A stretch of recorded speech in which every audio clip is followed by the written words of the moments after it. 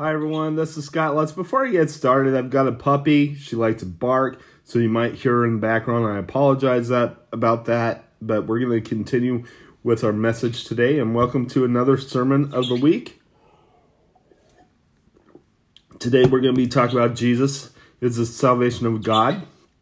Our scripture is Luke 23, 39 through 43, and let me tell you about this. Yesterday I had the worst writer's block. I can't think what to write today for a sermon. Almost put off the idea of doing a sermon today.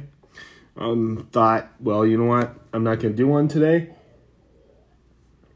And then this morning, this one popped in my head, and it was such a wonderful thing to think about. And so I wrote it, and it's just something that I just feel that God put in my head to write and to produce. So I said, okay, let's produce it today. Let's do it now. Our scripture is Luke 23, 39 through 43. Let's go ahead and read the scripture.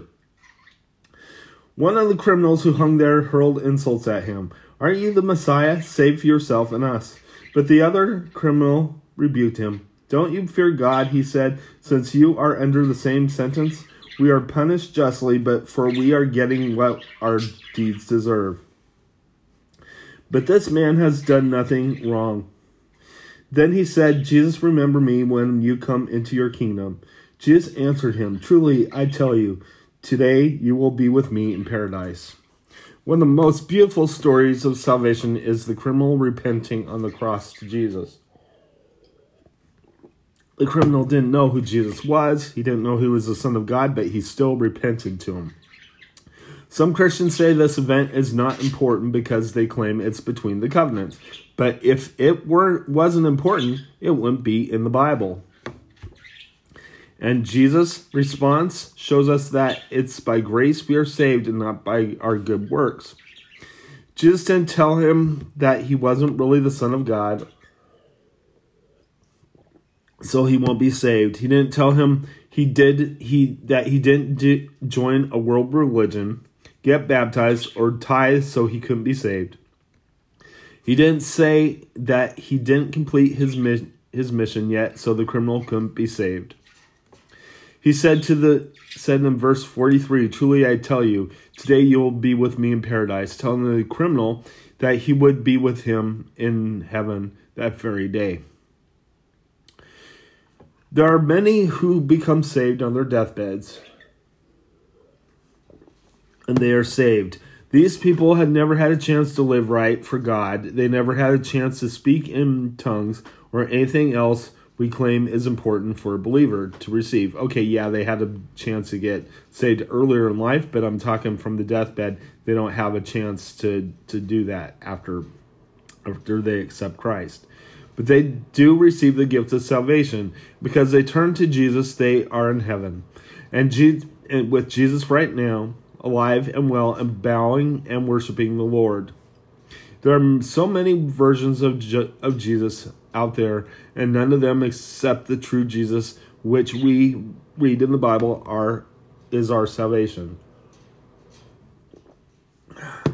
The Muslims believe that Jesus was only a prophet, that he was rescued from the cross, and Judas took his place on the cross.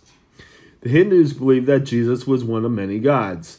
The Mormons believe that Jesus and Satan are brothers, and that Jesus isn't part of the Trinity, but a God all his own. The New Agers believe the same as the Mormons regarding Jesus, that we are to try to become gods ourselves, like Jesus. And the Jehovah's Witnesses believe Jesus is the Archangel Michael. All religions and cults have their own version of Jesus. And the Prosperity Gospel believe in a Jesus of the world and not the Jesus whose only desire is for you to be with him in heaven. That's pretty much what the progressives believe too. A Jesus of the world and not of heaven. But I bow before the Jesus who is the author of our salvation, the one who gave his life to save me, even though I'm a wretched and don't deserve his grace and love.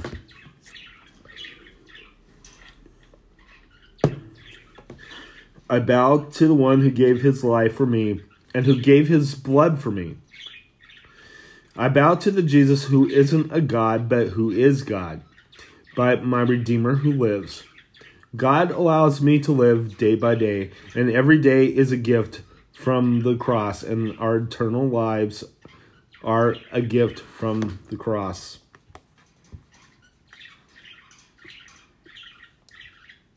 Give me just a second here.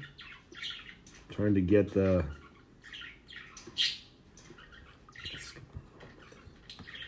Anyway, so that's pretty much what I gotta say. We have to believe in the Jesus of the Bible and not of a religion or anything else to be saved. And so Jesus defeated death. I no longer have to follow a law that is impossible to follow, and now God can look toward the cross and be set free of my sins and live with knowing I am saved. So, if you want to accept Jesus Christ as your personal Savior today, let's go ahead and pray today. Let's accept the one that's in the Bible, the one that saved us of our sins.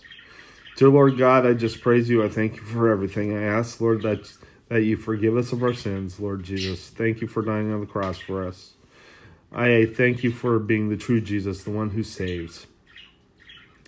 And I ask, Lord, that you be with us and watch over us, I pray. I ask that you forgive us of our sins, that you come into our life today, come into our heart today.